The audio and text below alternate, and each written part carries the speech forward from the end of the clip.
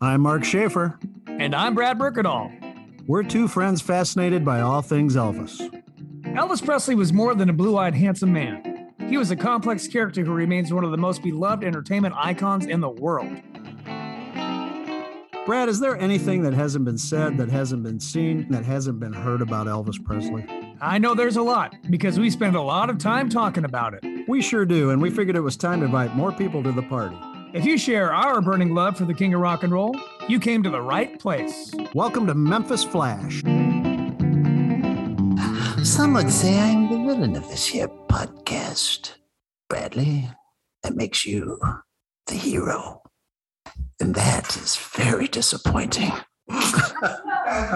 Brad, we saw the movie, didn't we? We saw the movie. Finally. We did. We saw it together in Memphis. Right here in Memphis, Tennessee. This is our episode 10. This is the first time we've been in the same room together doing this podcast. It's pretty exciting. It is exciting. We're happy to be here. You look different in person. You do too. Yeah. You look older. Yeah, so do you. You look kind of tired too. Yeah. Well, I had a rough night last night. Well, yeah, you did.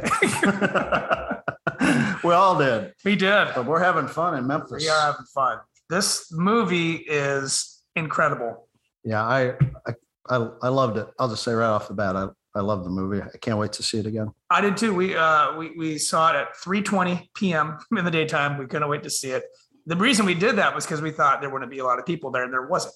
As we left the movie, which is about 2 hours and 39 minutes, people were starting to come in. So we beat all the traffic. Yeah, I like that. Kind of had the theater to ourselves a little bit. So there were other people there, but yeah. There were. It was not super busy, and that was okay. And then we came out of the movie, and there were a pair of Elvis-like sunglasses sitting by themselves on a table. Which was so mysterious. That was kind of like, I think you wanted to steal them, didn't you? I almost did, but I thought, well, they're not mine. They're not yours. I'm not that kind of guy. I wonder if they're still there. They might still be there. They might. I doubt it. I doubt it, but it did cross my mind. I got it now. But yeah, that movie. I really thought I should see it. Not to be honest, I thought I should see it again before our podcast because there was so much to process. Yeah, in my little brain. So we leave the movie. We're hanging out, and we were trying to piece together what we had seen. We were trying to pick out certain scenes, and remember this, remember that, or wait, or you remembering things I didn't. And maybe vice versa. Right. There's a lot there, and that 2 hours and 39 minutes went really fast. It really did. Might be a good time if you haven't seen the movie. We should tell you there are going to be spoilers on this podcast. So if you haven't seen the movie yet, go see it and come back to us. Yeah. We don't want to ruin anything for you. Right. But, we can't really talk about it without, at least I'm not a movie reviewer. I'm not a professional. Right. I'm just. You play one on TV. You do you, I do me, right? Right, Brad? exactly. And I just know what I like and what I don't. And that's what we're going to talk about. Well, and us being the Elvis fans that we are, we like everything to be correct.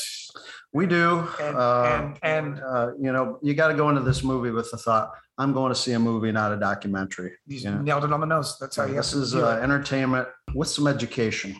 And there's a lot of education, but it's not just education. Right. It's entertainment, and it's very entertaining. The music's wonderful. It's Elvis music interwoven with modern music that I think they did beautifully. It was just the movie flows. Again, it's a long movie. It does not seem like a long movie because it flows. There's so much excitement. It's over. I don't know. I felt kind of overwhelmed of the senses. The visual. It's visually stunning. Yeah. And there's multiple things going on sometimes. So you can only concentrate on one thing at a time. So I do want to see it again. And someday when it's out on Blu-ray, I'll be able to pause it. And, that was cool. I just can't say enough about it. Yeah. Oh yeah. Hard to say you've never heard of Elvis, but if you know nothing about him, go see the movie. His life is explained in about 2.5 hours perfectly. Yeah. They're taking 42 years and time compressing it. There are liberties taken. There are things that happened. There are things that really didn't happen, but for the course of the story and maybe what was going on in people's minds, right? Characters, actual people in the movie, obviously, and that's creative license. Is that what that's called? Yeah. But I think it is all to tell a story or for impact. There's a certain manipulation that goes on where they want an audience to feel a certain way about a certain somebody or a certain thing. And I think, that's what's happening with this movie. The movie is about the relationship between Colonel Tom Parker and Elvis Presley through the Colonel's eyes. through the Colonel's eyes. I thought it was very clever, and I guess this is a spoiler, Right. that he's basically on his deathbed. Mm-hmm. He's reminiscing over his life Right. with Elvis and from his deathbed.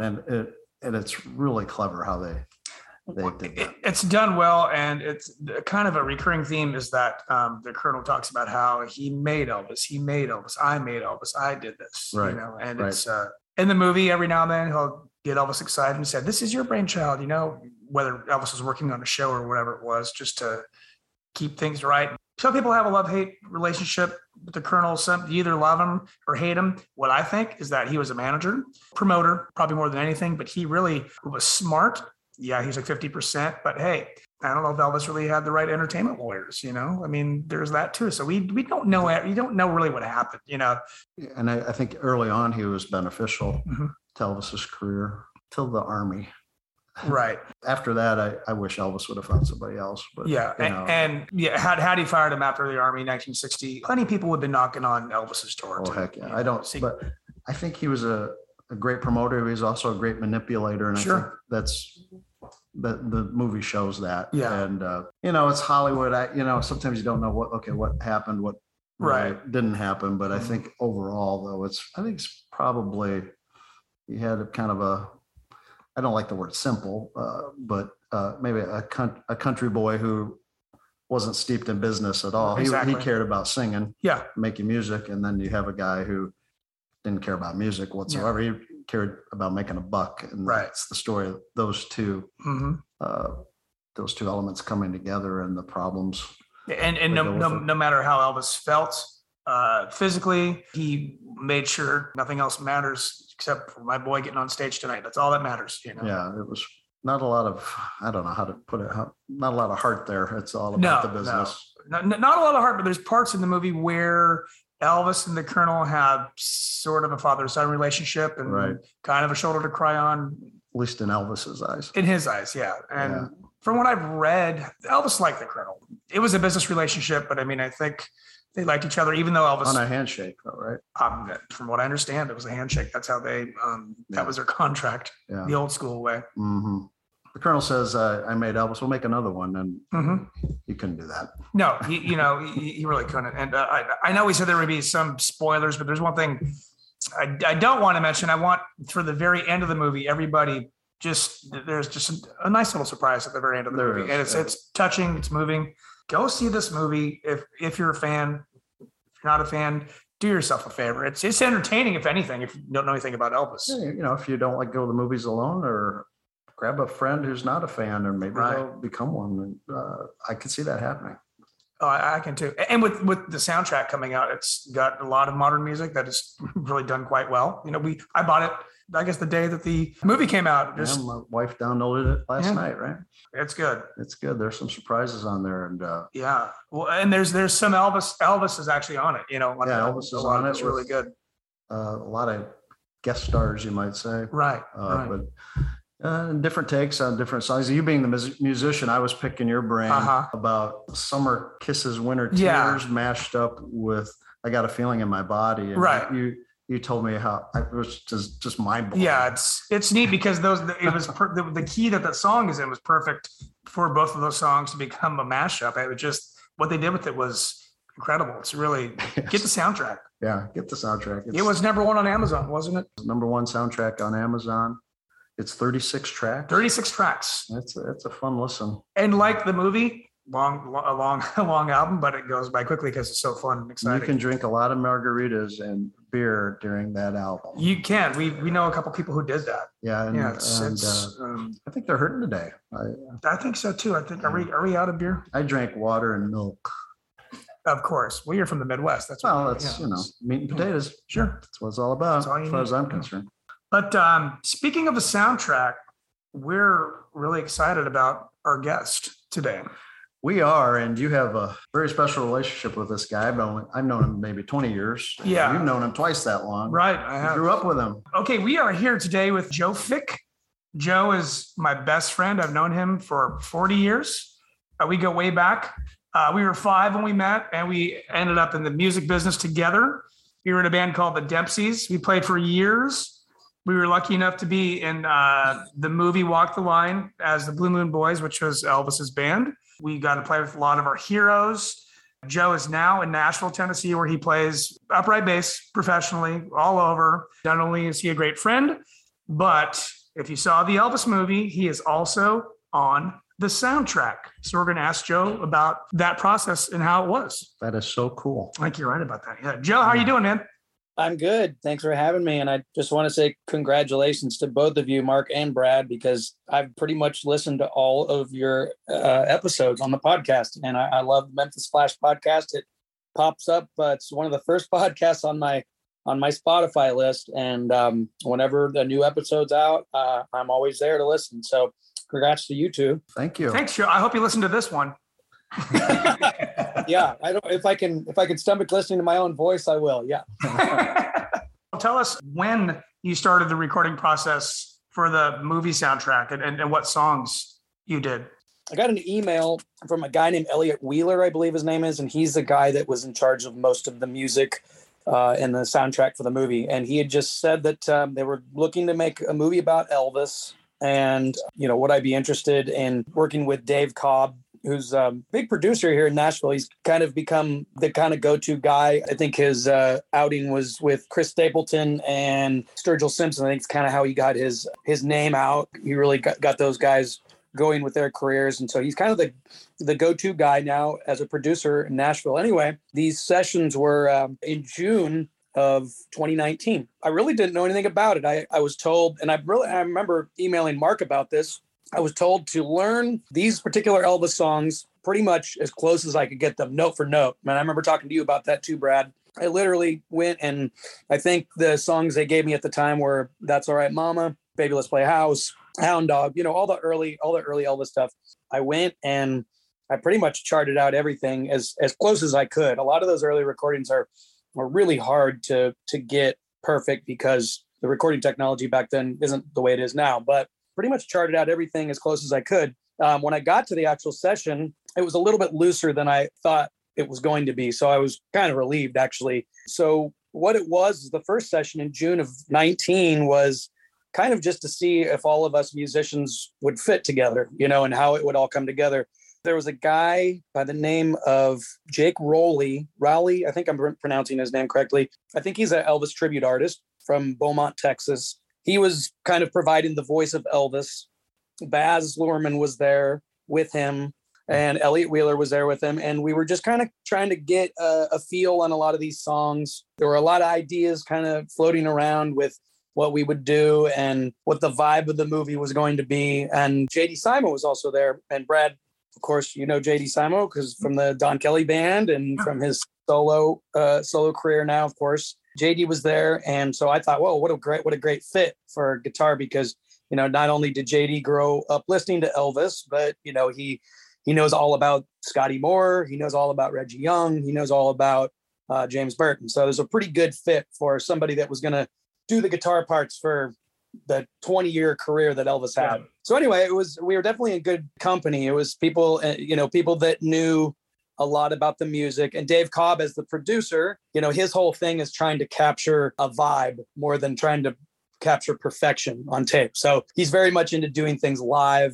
a lot like Elvis was, trying to just get the feel of it. And if somebody maybe flubbed a note, well, that wasn't as big of a deal as just capturing the right feel. So those early sessions were really cool, but I was also just kind of in the dark about the whole thing still, because there was a lot of, they were pretty guarded about the whole idea of the movie and what it was going to be. And I don't even think that Austin Butler had the part yet. They were still saying, oh, we're not sure who's going to play Elvis at this point. So flash forward to another, 3 months later, I get the call to do the master sessions, which are what you heard on the movie. And this would have been in, I think, late September or early October of 2019. We did it in 2 days. We did the songs that you hear on the movie, Baby Let's Play House, Hound Dog, Trouble. And then there's that Sister Rosetta Tharpe song, Strange Things Are Happening Every Day, or something like that. That was the lead up song that they had when Elvis kind of had his his first comeback after the Steve Allen show, Right. with the dog and all that, right? So those are the 4 songs that I played on. There were others that we did in the session that didn't make the movie. I do remember us doing a version of Heartbreak Hotel, and I think we did a version of Blue Suede Shoes. I think we also did a couple of the tunes that Elvis demoed really early on, like That's When Your Heartaches Begin. And I want to say I Love You Because. Wow. But it only took you 2 days to record.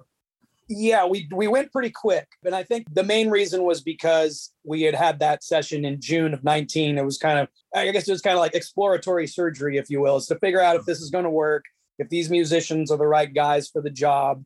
Let's go in and see what's going on.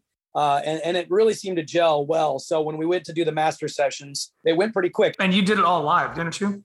Yeah. That's cool. One of the cool stories I remember, because everybody's always like, "Oh, what was it like to work with Dave Cobb?" Because he's kind of known as more of like in Nashville, everything is always kind of so perfect and slick. And he is sort of in the last 10 years kind of changed a lot of that. And I think that's why a lot of people like to work with him. One day, I think we were trying to get the vibe on Heartbreak Hotel. We were trying to basically recreate the RCA 56 version of it. And we just weren't getting it right. There was something about, the song's a laid back blues tune, but it is actually it kind of moves, it's a little bit quicker than you think it is. And we couldn't get the vibe right on it. So he stopped the session. He comes out and he says, "Look, guys, this is what we got to do." And he pulls out a tequila bottle and he pours everybody a shot of tequila. He's like, "Hey, just relax." He goes, "We're all going to do a shot together. This is supposed to be fun. Don't overthink this." Yeah. And that's, that kind of translates into what Elvis was all about anyway. Right. Which was just trying to capture the right vibe versus everything's got to be technically correct. And that did the trick. The shot helped. I think so. You remember? It sounds like you played all the right notes. So I think right. It's interesting, Joe. The day after the movie came out, Mark had looked at Amazon and the soundtrack was That's number one soundtrack. Number one soundtrack. The day after the movie. It? That's pretty cool. And it's great. Y'all get it. See the movie, get the soundtrack, and you can hear Joe Fick on it, slapping the fire out of that bass. And your name's in the credits. Yes, it is. Stay for the end. Joe's credited in the movie and everything. It's really cool because we know him. Yeah. Yeah. I breathed a sigh of relief when I saw the credit because, in Nashville, you just never know. You just never know. I think they actually have a term for it, being Nashville, which means you get called to a recording session and you think you did a great job. And then, the record comes out a couple months later and you're like, well, that doesn't sound like me. And then all of a sudden, oh no, we got so-and-so to play, but hey, but thanks for coming down anyway. Here's your parting gift. Yeah, exactly. Well, you didn't get Nashville. We're happy for that. Yeah, that's really cool. I'm very happy about that. That was 3 years ago. Was it? What was that like waiting for? Was it not that big a deal to wait this long? Or, we had COVID, we had all this, or were you kind of like, gosh, I can't wait for this to get out? I do that. When Tom Hanks he was like the first like star that got COVID. I was like, oh boy, this could be a really long wait. But at the same time, I wasn't really sure how grand this whole movie was going to be. I wasn't, when you do these things, you're like, is this going to be like a made for TV thing? Or is this going to be, so you're kind of in the dark about this. And there was also like, we signed kind of a confidentiality agreement. Yeah. And so I didn't really know, well, maybe this is going to be a big deal. I didn't realize how big of a deal this was going to be probably until the trailer came out, really, the first one. Yeah. Yeah. That was quite the trailer. What was your impression of, you're in the studio with Austin Butler and Baz Luhrmann. Were impressions made at that time like, well, this guy can sing pretty good, or this Baz, he's kind of an interesting character? Yeah, that's a good question. Once I looked back at his film history, and I remember seeing Romeo and Juliet in the theater and being like, wow, this is a really interesting take on a classic. I realized this probably won't be your typical biopic or documentary style movie where everything is perfectly in order. But I think, I've talked to Brad about this. I said, I think that's exactly what this needs. I think this needs a new spin on it. I don't think this needs to be perfectly in sync with the timeline of Elvis's life. I think that if you are going to do a movie about Elvis, I mean, let's face it, the story's been told a million times about Elvis, and anybody that's a true fan, you know, they know all of the ins and outs. But I think this was a really interesting take on it. It had an artistic take on it. It had comedy. It had tragedy. This was the perfect way in 2022 to tell this story, and also to not rebrand, but to possibly get a brand new audience, you know, because, you know, people that are seeing this, that are teenagers or in their 20s that maybe don't even know who Elvis is or don't even know the importance of Elvis on 60 Years of Music are finding out now. And if it takes kind of a creative spin on it, then that's what it takes. I remember seeing Amadeus in the theater in 1984. That like was a new spin on, you know, Mozart's career, if you will. That was a serious artistic liberty that they took with that story. Yeah. You know, a lot of that didn't even happen, but it was such an interesting take. And I think that's what's happening here. As for Austin Butler, the first time I met him, he was very humble, very almost kind of shy about the whole thing. You could tell that he was like, oh man, I think I've stepped into some almost impossible shoes to fill, but he did fantastic. And in the studio, it just, you know, I wasn't really paying attention to him as much as I'm just trying not to screw this up for him. You know what I mean? Dave Cobb's whole thing is the vocal is the most important thing. So let's try to capture that. So you're trying not to mess up your part. So it's really cool to see how the whole thing came together years later and to see that he just absolutely nailed it. He really did. Yeah, he did. I bet he was set at ease knowing he was in Nashville with top-notch Nashville musicians because he knew that you guys were the foundation. Do you think that helped him relax a little bit when he knew he had you guys playing with them? That's a really good question because actually what we did a little bit, and Baz Luhrmann kind of had us do this. He had us kind of play act a little bit in the studio. Like we would talk to Austin kind of like we were Scotty, Bill, like we were all just hanging out and having a good time. Like we were at Sun Studio and just shooting the breeze. And so we would, and it was a little unnatural at first. It was like, well, what do you want us to do?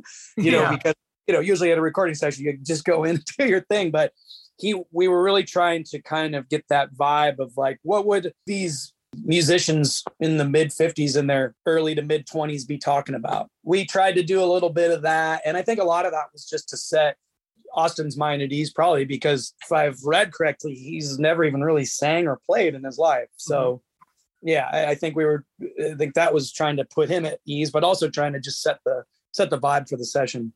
That's really cool. I'm glad we asked that. That's really neat. To see how it works. You got some method acting in there, I think. Right. One thing I remember was really cool, and I've always kind of thought this about the early Elvis stuff, was Baz Luhrmann was kind of kept reinforcing the idea that, especially with things like Babyless Playhouse, he's like, this is punk rock. Elvis is so cutting edge. We have to capture that energy, you know, without breaking, you know, the feel of the 50s and without doing anything that's going to be obviously out of context. But, you know, if you look at that Babyless Playhouse scene, I think that's kind of what he was even 3 years ago envisioning in his head. But it was cool. I really enjoyed it. I was a little skeptical when I heard, there's going to be some like kind of modern music added to the movie, but the way he cut it together, I mean, it was perfect. I thought it was too. I thought it was really done well. I mean, we all saw the movie, you know, and we saw it the same day you saw it in Nashville. We saw it later here in Memphis. We're going again. I'm going to see it. Yeah, absolutely. I am too. Yeah, there were so many moments where it was goosebumps and I got choked up 2 or 3 times. I mean, it's hard not to. Anybody you don't even have to be an Elvis fan to kind of be taken on this emotional roller coaster. Right.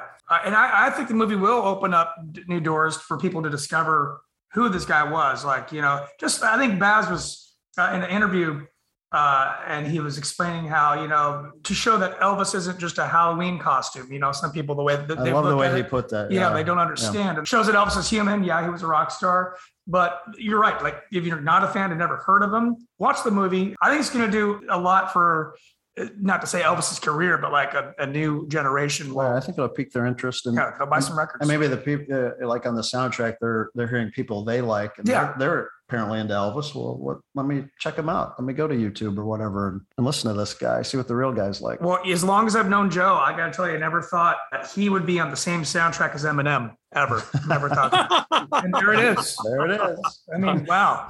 It's a dream come true. Well, again, congratulations. Yeah. We're proud of you, man. That's so cool. Hey, stay right there. We'll be back in a flash. Well, Brad, I know you like to shop like a king and dress like a rock star.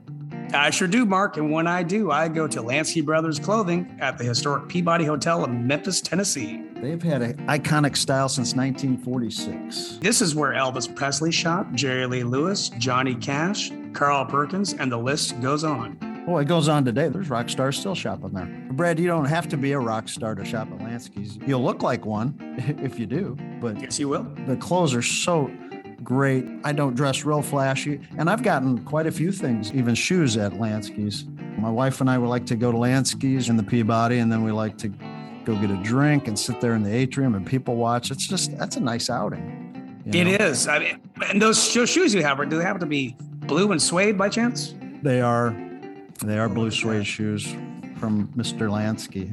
I bought a winter coat there, a light jacket, even handkerchiefs, and they've got that cologne, Linnell cologne. They do. I've had that. It's gone. I went through a bottle in about a year, but hey, the cologne. That's what Elvis wore. That's what Elvis wore, man. And you got to Lansky's, and you can too. It's a cool place to go. It sure is, Mark. Make sure if you're in Memphis, you go to Lansky Brothers at the Peabody Hotel on Union Avenue. If you're not, go to www.lanskybrothers.com. Shop like a king, dress like a rock star, iconic style since 1946. And now, back to the show. This is Slick Joe Fick, and you're listening to Memphis Flash. Can you tell us where you're playing these days in Nashville so people can come check you out?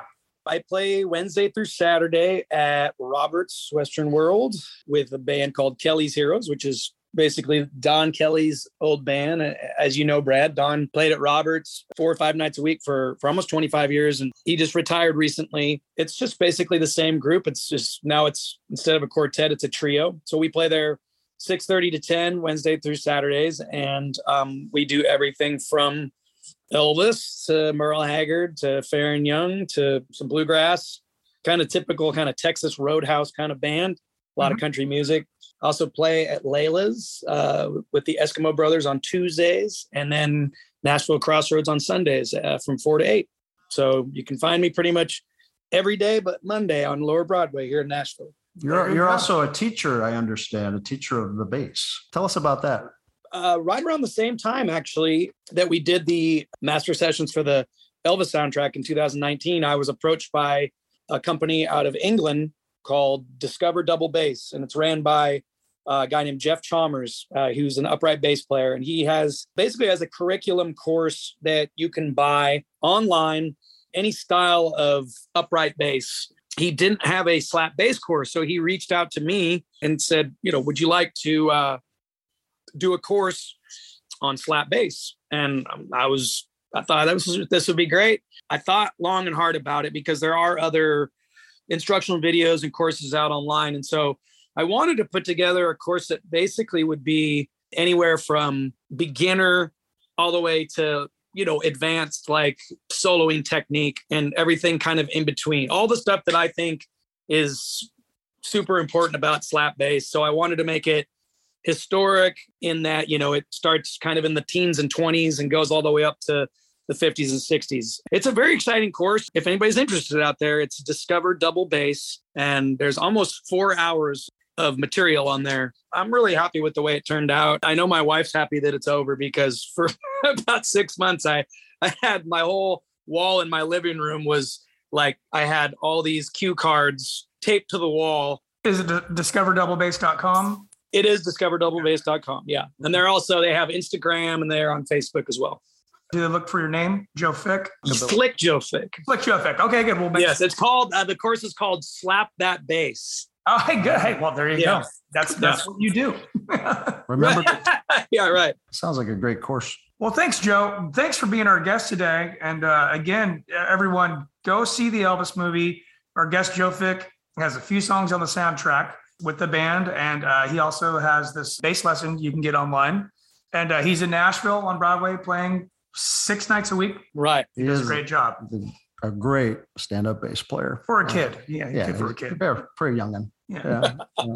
Well, thanks, Joe. We appreciate it. Thank you for having me. Thank you, Joe. Brad, you had a really interesting experience when the premiere of Elvis, the movie, came to Memphis. You got to do something really cool, didn't you? I did. It was I was asked to perform in the backyard of Graceland. I'm not joking. This actually happened for the folks at Warner Brothers. So the director was there, Lisa Marie Presley, Priscilla Presley, the cast, Austin Butler. They were all there. We got to perform for these folks, this Memphis music, some of the Elvis stuff, the rockabilly. And Tom Hanks was there. We actually spoke with him a little bit. Very nice guy. What did he have to say? He enjoyed the show. He just having a good time. That's so cool. Yeah, he was great. And you know what, man?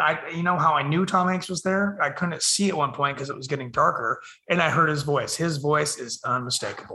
I'm like, he's here. It's kind of neat. It probably maybe that was what it was like when Elvis was having a little get together. And it was That's cool. What's neat for me is that, I'm from the Northwest originally, and as a child, we did a family trip to Graceland in about 1984. And at that time, where the carports are now, they used to have the cars in the carport, and you could get a picture in the pink Jeep from Blue Hawaii. Yep. Was it the Blue Hawaii Jeep? Is that? Or I think it wasn't the Blue Hawaii, but it was that's just like it, it, if I remember right. And I think you got a picture there too, right after Graceland opened. Yeah, my mom, of course, was a big fan, and we were here that June that opened, and we have pictures in that Jeep too. It was neat because here I am now across from where the Jeep used to be. I'm looking over there near the Jungle Room. I'm playing and I'm thinking to myself, it all came full circle. I visited here as a child. Here I am entertaining these folks, and now living in Memphis, making a living playing the music I love. That Elvis inspired me to do so. So that was a fun day.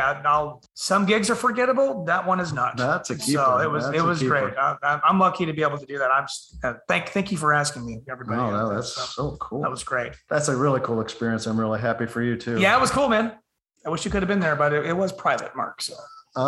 Well, I noticed I didn't get a call till afterwards. Yeah, you're right about that. Was my line busy? Or well, something? yeah. I was told to be quiet about it.